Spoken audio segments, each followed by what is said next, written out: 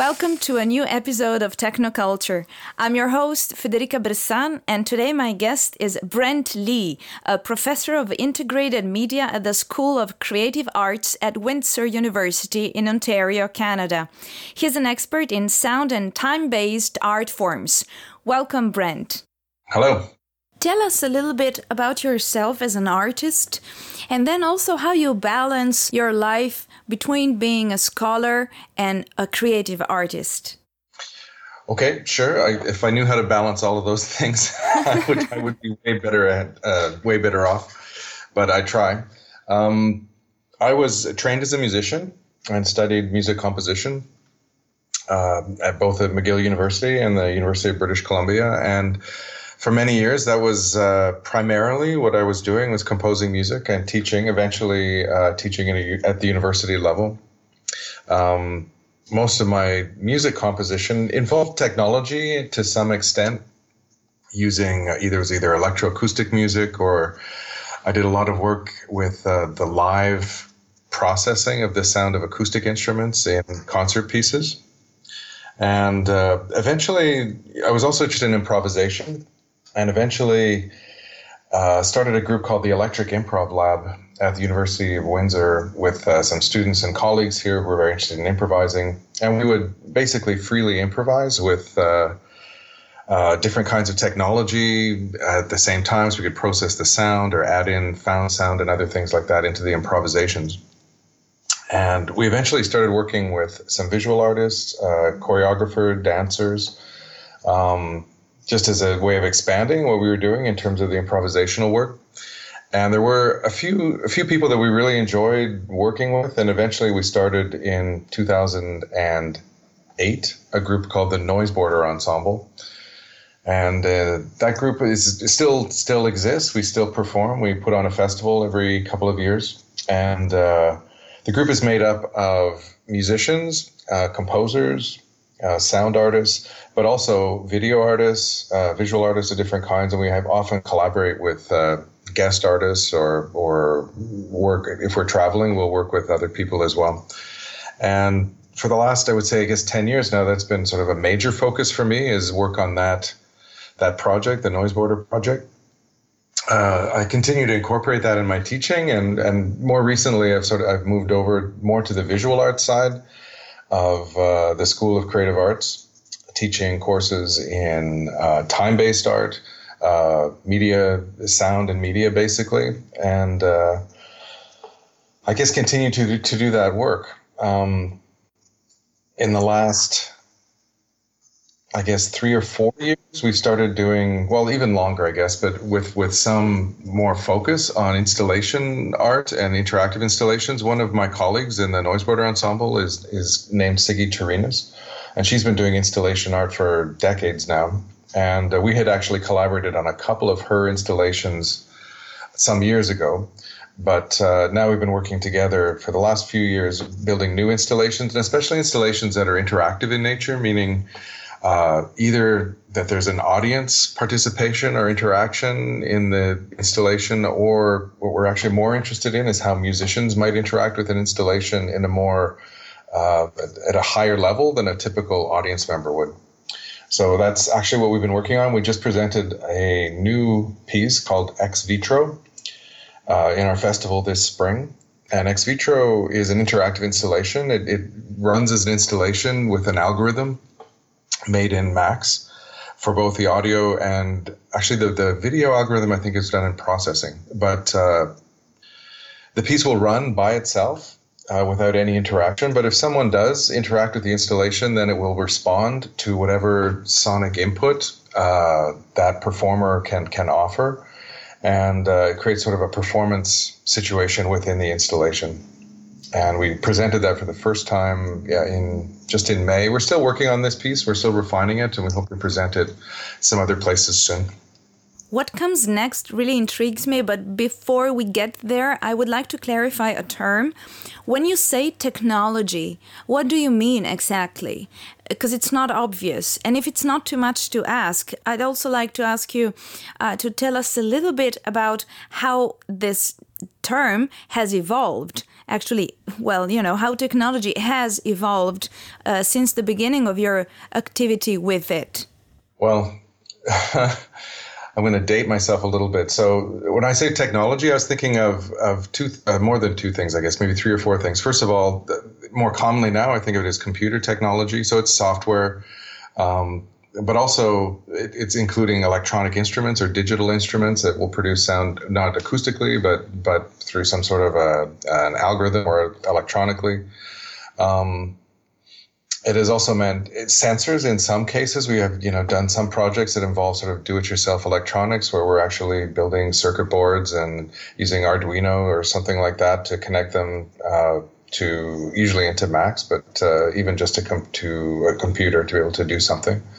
Originally, when I first started working with technology, it was with analog synthesizers. At the university I was attending, we had a big Moog synthesizer that filled an entire room. And so I did several pieces on that. But then even I was still an undergraduate student when MIDI came out and the whole digital synthesizer thing really took off.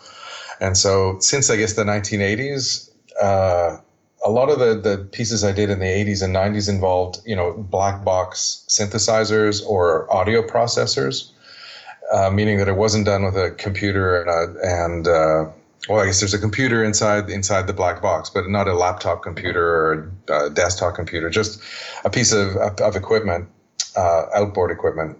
And gradually in the last, I guess, since maybe the 2000 or so, that's evolved more so that pretty much everything we do now is in software. We obviously use a little bit of hardware, but more and more we're relying on software instruments, maybe some interfaces or controllers or things like that, but mostly it's we're doing things in software.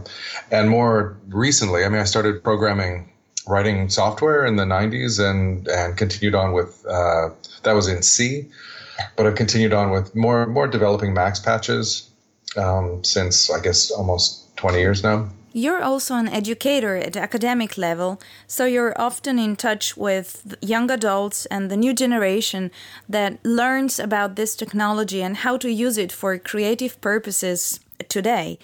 I would like to ask if having been there when MIDI came out makes you an expert of several technological generations in a way that gives you a perspective that is more valuable or just different than that of these people who approach the scene today and take some things for granted. For example, a certain computational power, mobile technology, I would say the internet itself, and in general, ready-made tools and cheap plug-and-play devices. I don't think it's more valuable. It's different. I have a different perspective on it, but I don't think it's any more valuable. In fact, sometimes it can be a little bit of a detriment because you get used to doing things a certain way. The technology evolves, and because you've been doing it a certain way for a long time, and it's working for you, you don't feel the need to follow the newer developments. So I try to. But at the same time, I'm more interested in the ideas that I come up with and what's possible, but I'm perfectly well aware that, my students will sometimes come up with ideas that I would not have come up with just because they're sometimes much more on top of the really recent developments in technology, and they're more open. They don't have maybe as rigid a view of how things should work with sound and technology. So I don't think it's an advantage. I think it's a bit of a disadvantage. And I have to force myself actually to stay on top of it. How true is it that today's scene is dominated by ready-made technology as opposed to DIY, both in terms of software patches and tools and devices? I think it's a combination of both, and it's really up to the individual artist how they want to approach it.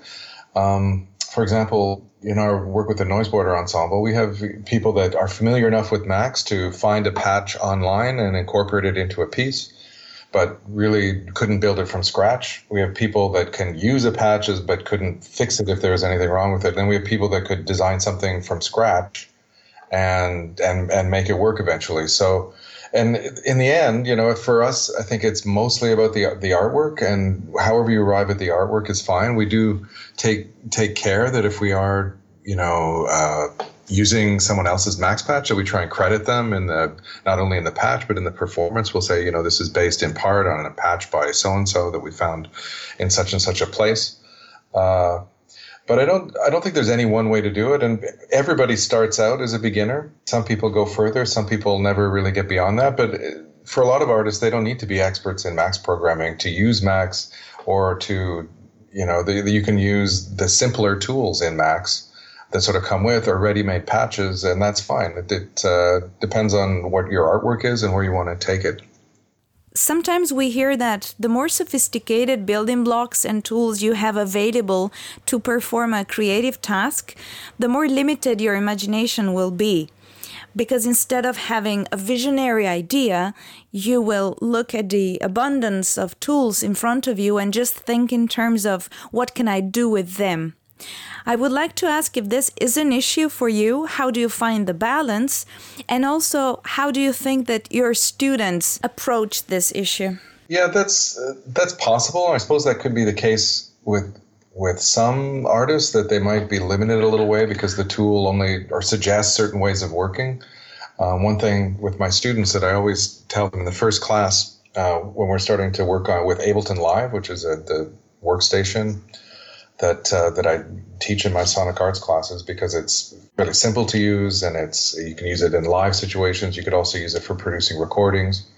I have a lot of students that are into sort of DJing and music production like that, so it's a good tool for them. And but one thing that Ableton Live has is that it has a default tempo of 120 beats per minute. And so it's amazing how many of the first assignments will come in and they'll be at exactly 120 because no one ever bothered to change the tempo, because that was with. So it's true, your tools do steer you in a certain direction. At the same time with Max, because the tools are so flexible, you can alter them. Even the ones that are sort of ready-made, you can still tie into them and still make changes or do something new on top of that. And I think for a lot of people, it's an entry into the world of working with sort of interactivity, is to be able to use something that will allow you to do interactive work, even if it steers it in a certain direction, at least as a starting point. And the more you get interested in it and excited about it, you think, well, what if I could do this, or what if I could do that? And not everyone will do that. So, but that's okay. I don't see that as a problem so much, but I recognize that it's an issue, that, of course, a tool will have an effect on the kind of work that's produced. Sometimes I think that it's unfair to expect of artists who engage with the newest technologies to always have ideas that challenge or transcend the limitations of the current state of technology, because that's not what defines a good idea, a good artistic idea that has value. Maybe this obsession with pushing the boundaries is just a fixation of our times.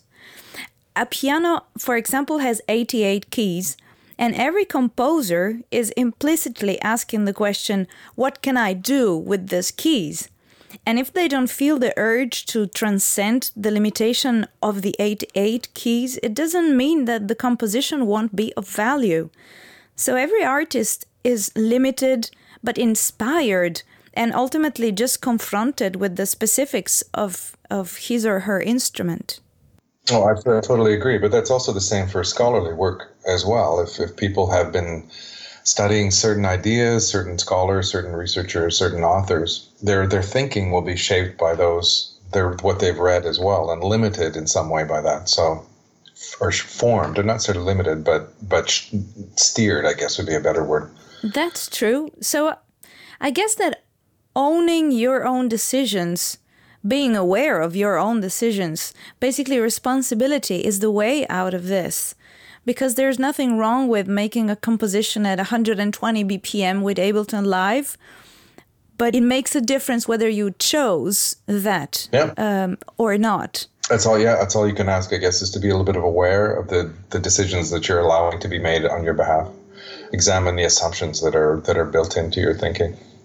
I can't help thinking, though, that in order to achieve this awareness, to make a conscious use of the tools, you need to know how the tools are made. If you know what I mean, you cannot just be the user who pushes buttons and selects items from a drop-down menu that triggers functions that somebody else prepackaged for you. The functions cannot just be black boxes for you. I understand that a case can be made for the fact that you don't need to be a mechanic to be a good driver for a car. So it's again a matter of balance, probably, but I cannot help thinking that to some extent you need to master your tools in order to make conscious choices. Sure, but you also have to keep in mind that if you're talking about coding, then are you talking about coding in the service of creating an artwork, in which case it might not matter if the code is original or as long as it accomplishes the purpose that you needed to accomplish. It doesn't necessarily matter if you're borrowing someone else's or using something that comes as part of a package, as long as it in a straightforward way accomplishes the purpose you're setting out for it. If you're talking about creating an artwork, then the same pitfalls are there. Are you simply using forms and ideas that other people have used many times over without any originality? Then maybe the concern is more about how the artwork turns out rather than how the code turns out. Thank you for sharing your thoughts on this.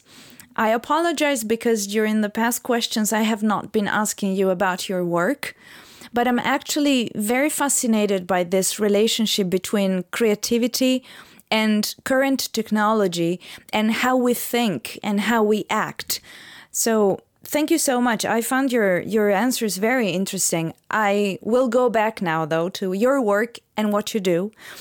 And I will say that you were traveling through Europe a few months ago, and Belgium was one of the countries that you visited, and you came to Ghent, so we had a chance to meet. So we had a nice conversation that day, and I have learned something that struck me about your artistic practice, and that is the fact that you produce both installations and performances, but you almost always have different versions of the same piece that can be presented as an installation or a performance.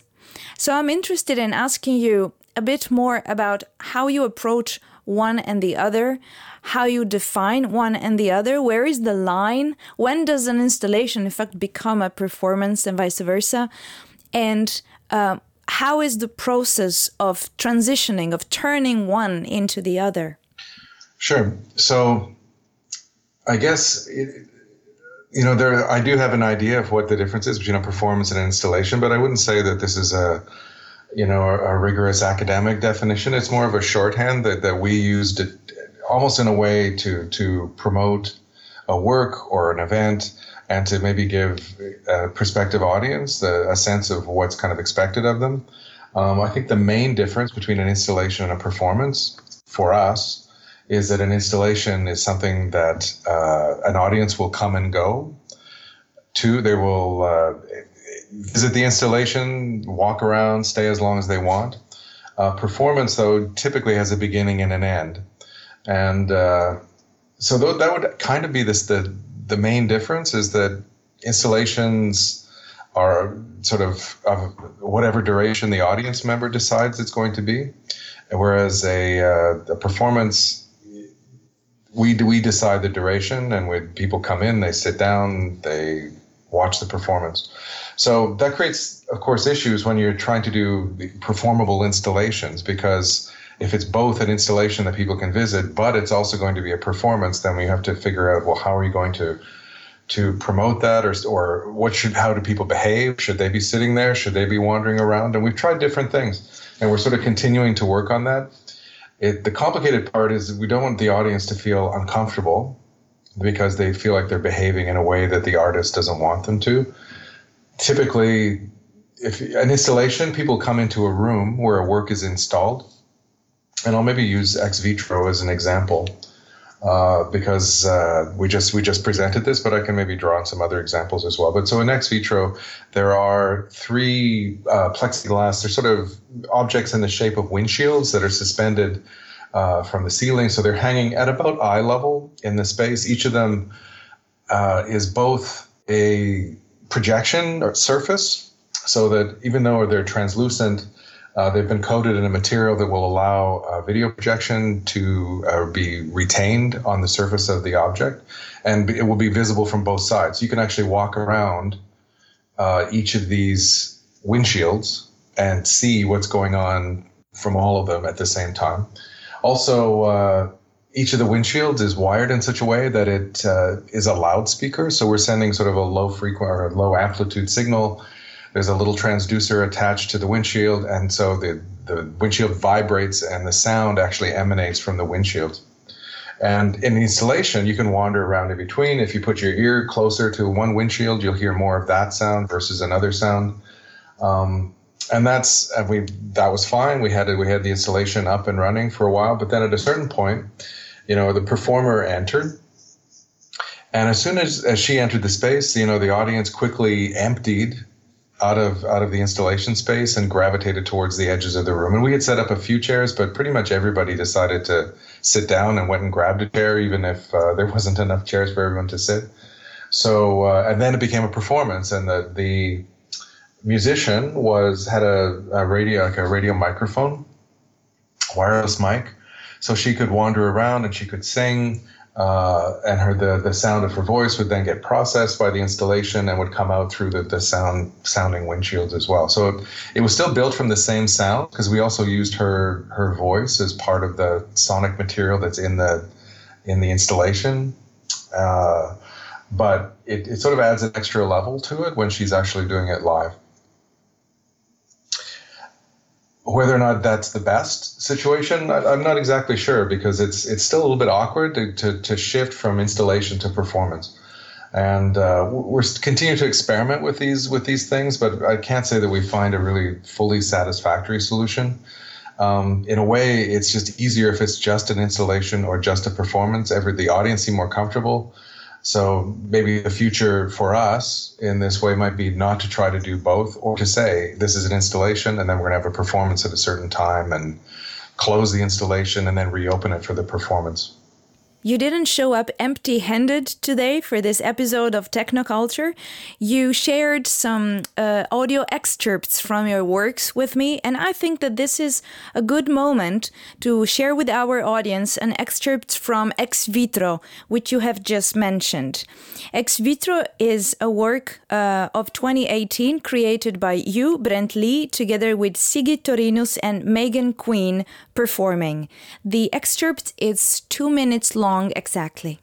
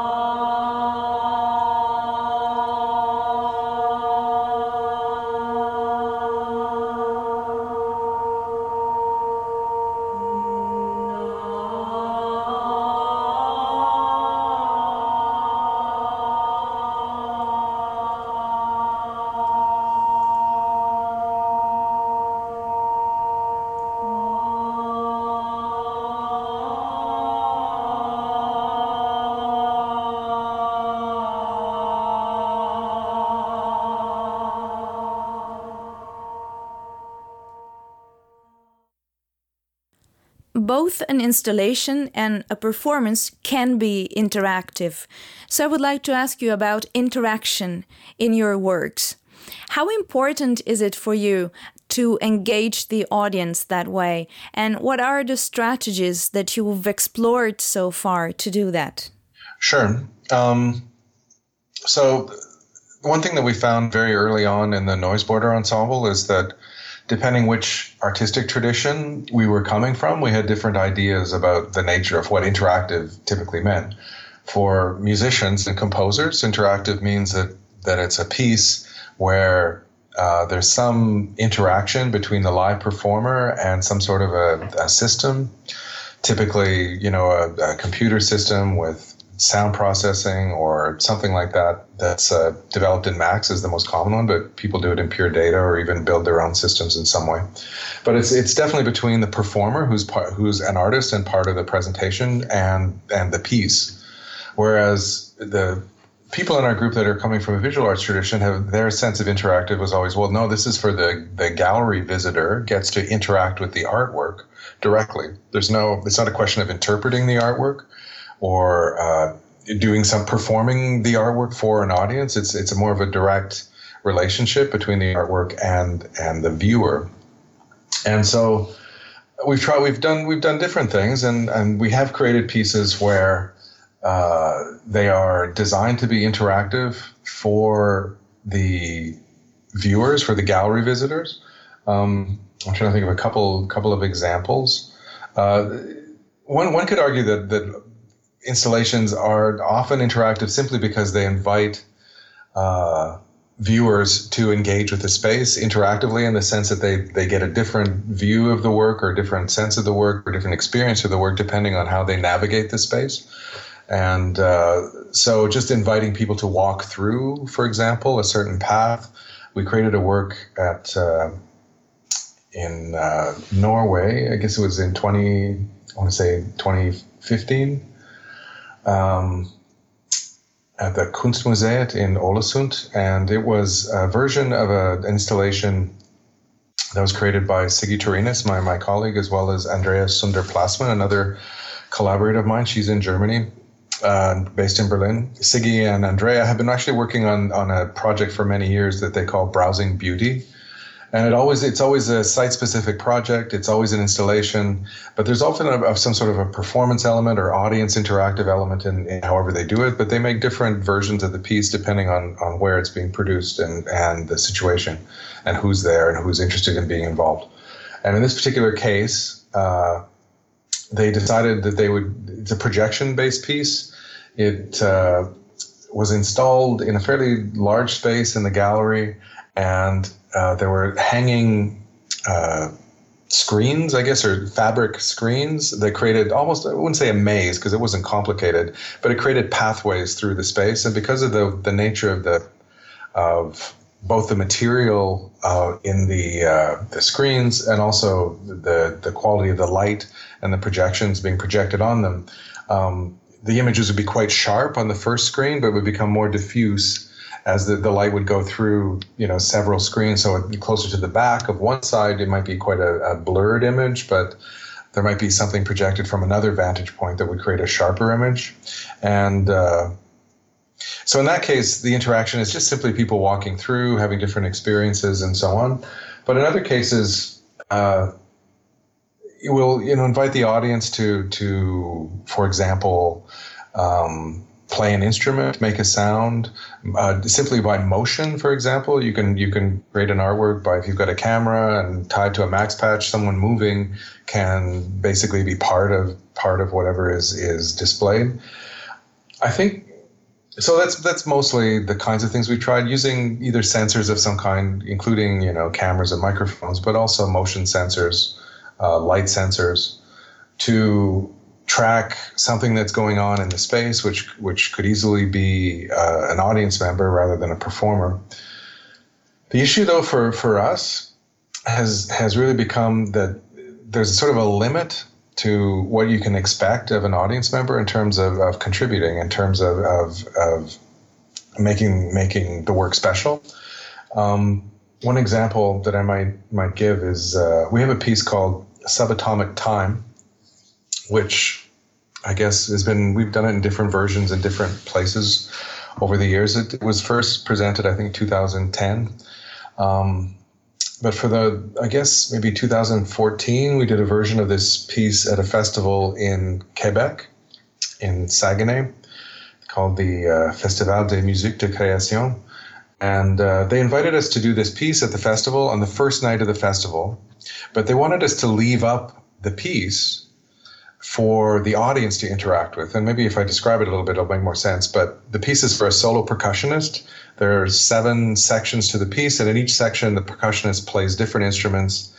In most of the sections, the instruments there's either microphones or a camera or a sensor or something mounted to the instrument itself, that then those signals are processed, and Siggy and I are actually in a live performance, controlling and mixing the video and the audio as the percussionist performs. And we're sort of improvising in some cases with the percussionist, and in some cases we're just simply making sure everything's working the way it's supposed to work. But what the percussionist is capable of doing after rehearsing a lot and trying a lot and knowing what's going to be effective, what kinds of gestures, what kinds of movements, so that work has evolved into something, I think, aesthetically much more sophisticated than you could expect from someone that just wanders into the installation. And so when we set it up as more of an audience interactive installation, they could still come in and they could, hit a drum or bang a gong or play a bongo or something like that. And they would get the response from the installation, but the musical result and the sort of visual and sonic gestures they would make would always be on a pretty low level or a pretty obvious thing. For example, one of the sections of the piece is called RG Bongo, and there are several bongo drums set up. Each of them has a microphone attached to it. One is then used to control the amount of red in the video, one the amount of green in the video, one the amount of blue in the video, and another drum is actually used to advance frames of the video. So you could actually, if you play the drum really quickly, the video goes fast, and if you just play it, if you stop playing it, the video stops, and you have to sort of advance it by playing the drum. And anybody can do that. You could walk up and hit the drum, and if you hit the red drum, the image will become more red. If you hit the green drum, it becomes more green. If you hit the red and green at the same time, it'll become more yellow.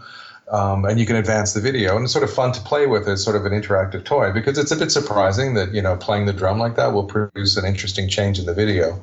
But what the percussionist is able to do with it is actually make really interesting sonic and visual gestures out of it, because he's rehearsed with it, he's thought about it. We worked on it for a long time. So I think that's more what we're interested in when we think of interactive installations, is the kind of things that a trained musician could do, or even somebody that's just spent a little bit of time thinking about the possibilities, as opposed to setting up an installation where someone can wander in and just by walking trigger some kind of an event. Not to say that can't be surprising and fun and interesting, but I think we have a little bit more of a traditional view, perhaps, that for the work that we're trying to make, we also, there's sort of an expressive aspect or a more sophisticated aspect to the performance that we want to bring out.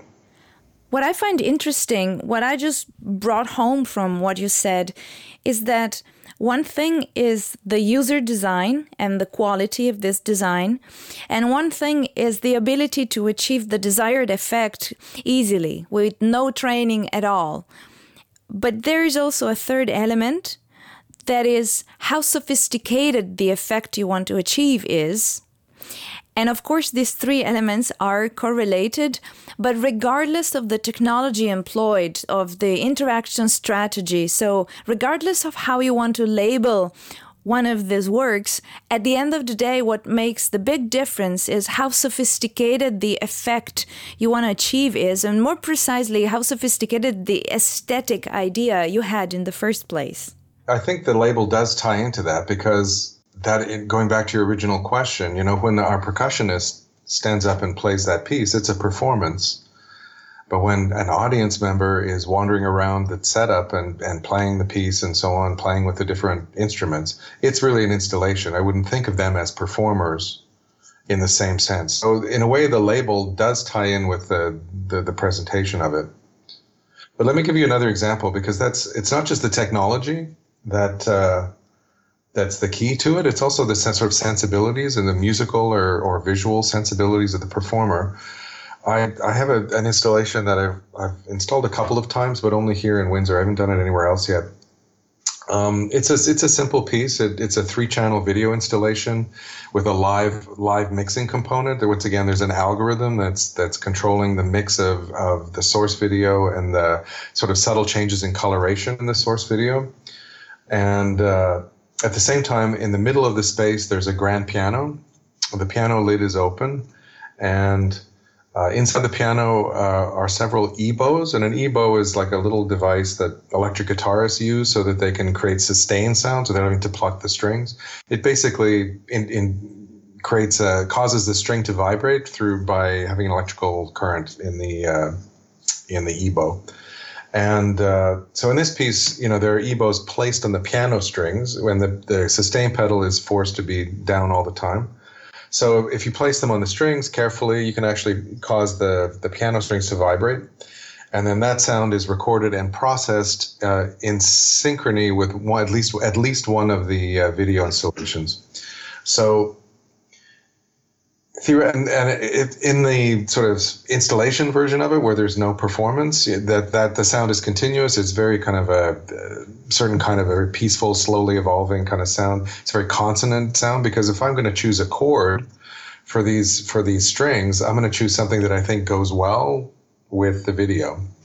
But theoretically, someone else could come in and move those EBOs around and create quite a dissonant chord or create other sounds in the piano. It'd be possible, but I don't think, as a sort of, in a way, the composer of the piece or the author of the piece, I don't think I would allow or want to have any kind of sound that's possible to be part of a presentation of that piece. So I'm actually working now on some kind of a score. So if someone else wanted to do it, they would have some choices perhaps, but within certain possibilities, that there's only certain kinds of musical gestures that you could make, certain kinds of harmonies that would be allowed.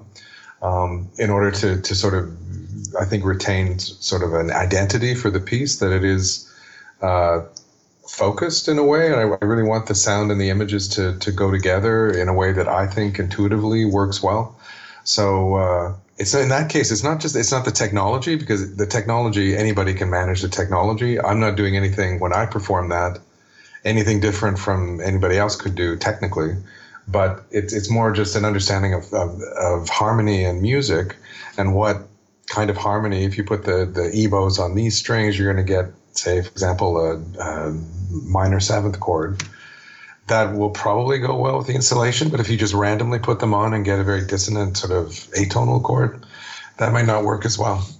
Why don't we listen to an excerpt of R.G. Bongo, which is taken from Subatomic Time, a piece of 2010, which you've just mentioned, in its version as a performance. This piece was created by you, Brent Lee, together with Sigi Torinus and Nick Papador. The excerpt is about 1.5 minutes long, and Nick is playing the percussions.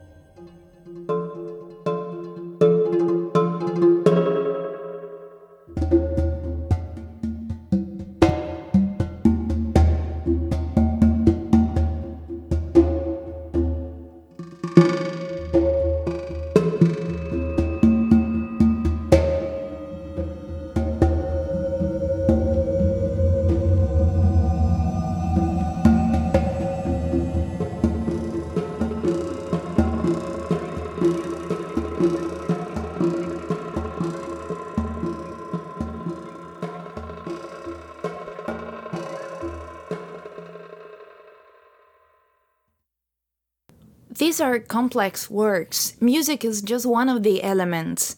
I have personally enjoyed this excerpt very much, and also the one we listened to earlier on, so I find the sonic part enjoyable on its own. But of course, it's meant to be part of a larger system, and the work is meant to be experienced in person, directly. Now, for those of us who are not lucky enough to do that, you have some videos online that have some sort of aesthetic quality to them. At least this is the impression I've had. They try to convey a little bit of the feeling of what it would be like to experience the work directly.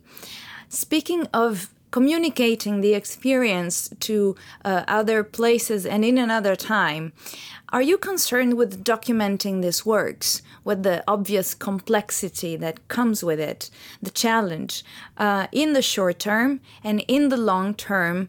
Therefore, are you concerned with the preservation of these works?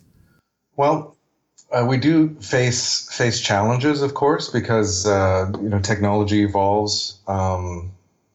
Certain hardware breaks, becomes unavailable. Certain software becomes obsolete, or the new version of the software doesn't work the same way as the old version of the software does. So our attitude really in the Noise Border Ensemble, and I'm not saying this is the attitude of everybody by any means, but with our attitude, we've really taken a sort of the idea that each of our performances is to some extent at least occasion specific and site specific. So I mentioned the subatomic time piece, and it's been a few years now since we performed that piece.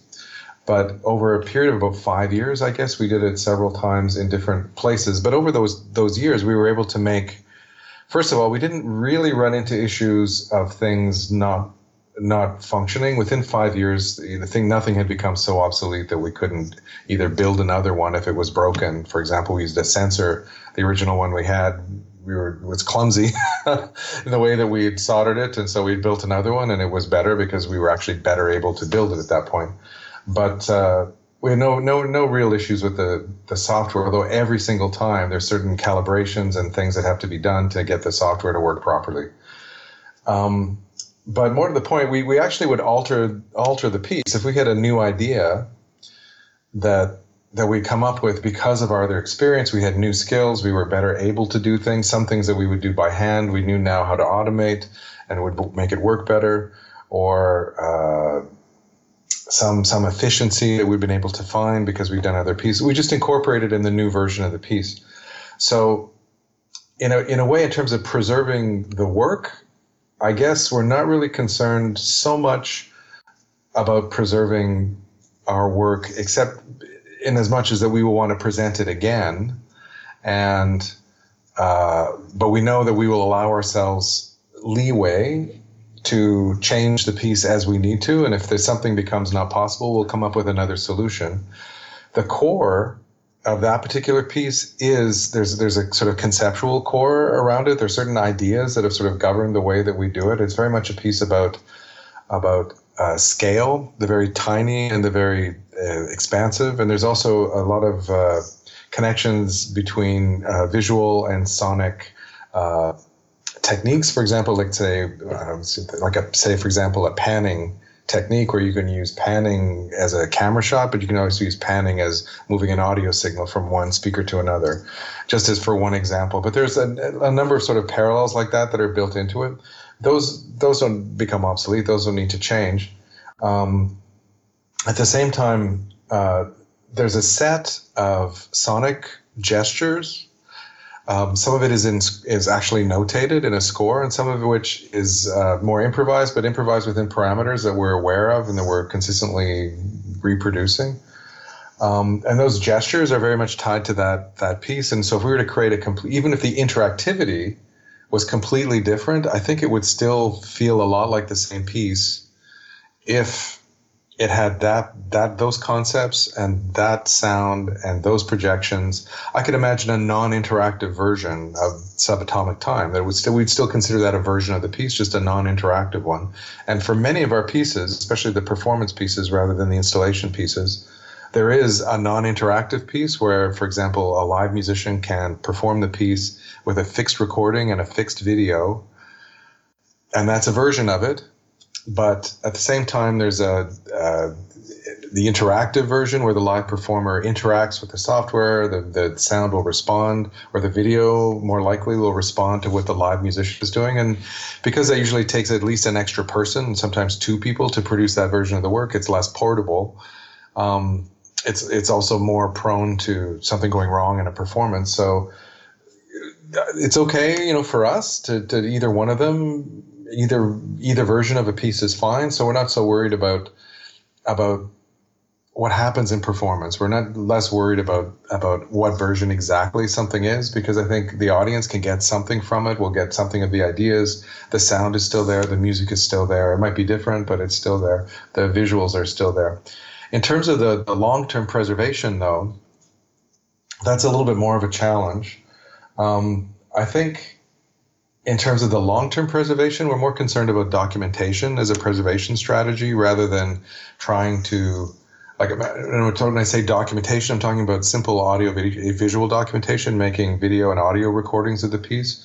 We do, preserve the mask patches. We preserve the hardware as much as we can. But in a way, if we want, people to be able to appreciate the work in 20 years or 30 years or after we're gone, they would probably be appreciating it by watching a video and listening to an audio recording. That's fine for me. I don't know that it's so necessary that the work could be mounted in a live situation again. For a lot of the multimedia performance pieces, there are fixed versions, so you wouldn't have to worry about the interactivity. I don't know. Maybe there might be some case where there's an installation that we think, this is really profound or dramatic or interesting or compelling or whatever, to such an extent that we really want to preserve this exactly the way it is and have it be able to tour from gallery to gallery, or have a gallery be able to purchase the work or something like that. And then we would have to deal with exactly how it will be preserved over time. But right now, our strategy for most of our work is simply to try and get very good multi-camera video documentation, good audio documentation. We also, of course, we write about our work, either in conference presentations or just in notes, and that's easy to preserve. So there really isn't much of a preservation challenge. We count on video being preservable and audio being preservable and text being preservable. That's easy to transfer from one medium to another going forward. So that's not an issue. But preserving the work if we were more attached that the work had to be done this exact way, then it would be more of an issue for us. But for us, it's not so much an issue. We're going to have another musical break now. We listen to an excerpt of your performable installation called Natural Planes of Separation from 2016. You offered 2 recordings to me, one of a live performance and one of the installation operating from an algorithm in Max, which is what we're going to listen to right now. The duration of the excerpt is 1 minute and 30 seconds.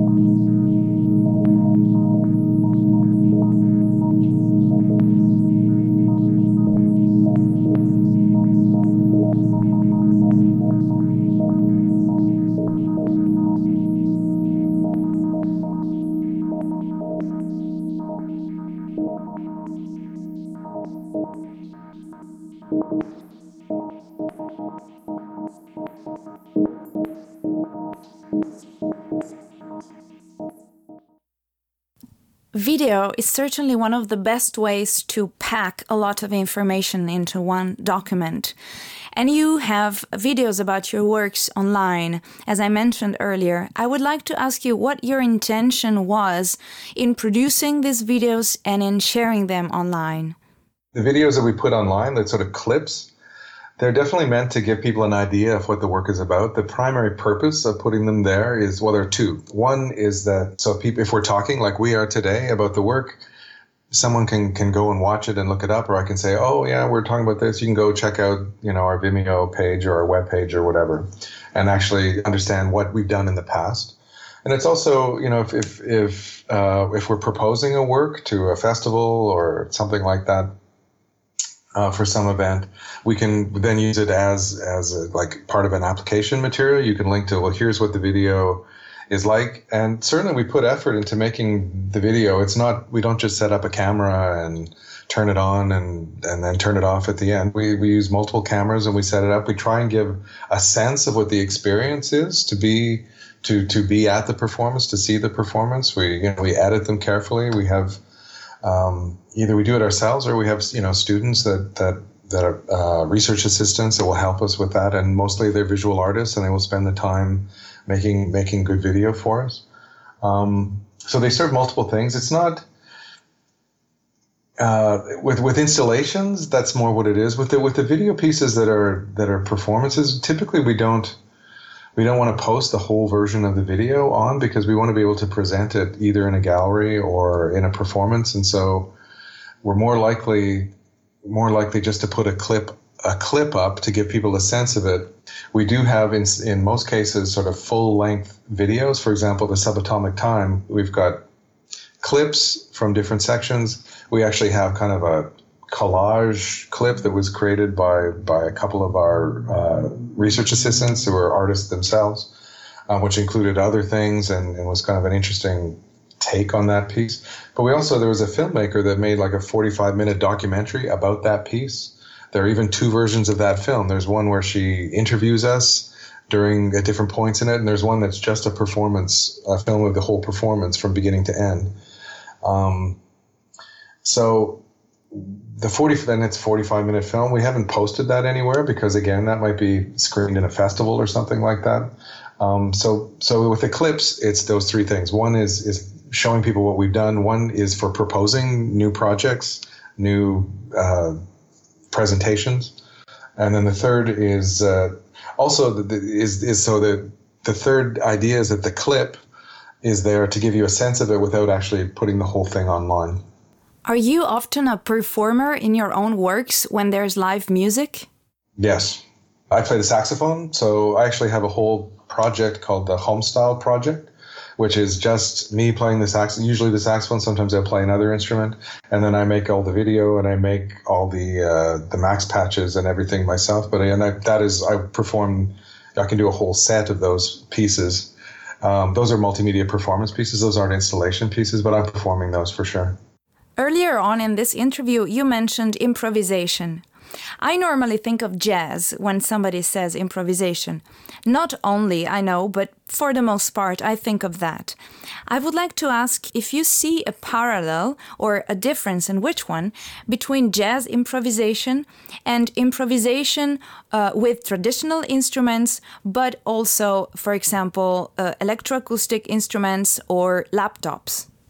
That's a complicated question because it depends on what your definition of jazz is. I think when people typically think of jazz, they think of sort of classic jazz, which has become more of a performance tradition rather than a creative tradition, even though, of course, there's tremendous creativity involved in improvising. But if you're improvising in the style of Miles Davis or John Coltrane or something like that, it's more of a performance tradition. And the way jazz is typically taught, at least in North American universities, is you're learning to play like the great masters played, in the same way that you learn to play the piano like great masters of the piano repertoire, played. Whereas, there's also, of course, there is new jazz being created doesn't sound like sort of, post-bop of the 1950s and 60s. And in that situation, it's very hard to say, where does sort of where does the improvisation end and where does the composition begin? And I would say for the kind of improvising that I'm doing, it's deeply influenced by jazz, but I don't know if I would call it jazz. There's a quote by Jan Garbarek, who's a Norwegian saxophonist who started out definitely as a more traditional jazz player, very heavily influenced by Coltrane, and he played that kind of music for years. But he's evolved in, very different style of music now, very influenced by Norwegian folk music. And I read in an interview with him that he said that, he doesn't know that he would call what he does now jazz, but he knows that he wouldn't be able to do it except that he started out as a jazz musician. So I kind of think the same way about a lot of my work. I was, classically trained as a composer. I did play some jazz, but, not at a high level. So it's influenced by it, but I don't know that I would call it jazz. I would like to thank you for taking the time to be on Technoculture. We would like to bring this episode to a close by sharing another excerpt from one of your works. This is called Nabo. It's from 2015, and this is a soundtrack that you made for the installation of Siggy Torinus and Andrea Sunder Plasman. The excerpt is 2 minutes and a half long, and I thank you again very much for being with us. That was a pleasure talking to you.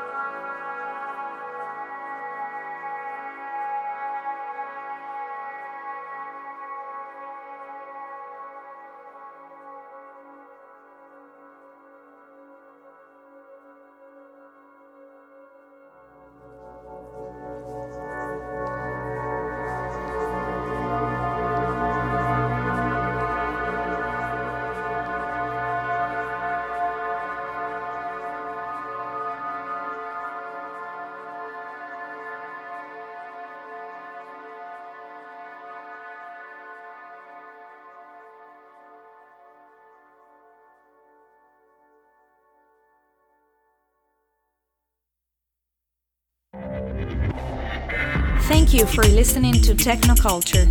Check out more episodes at technoculture-podcast.com or visit our Facebook page at Technoculture Podcast and our Twitter account, #TechnoculturePodcast.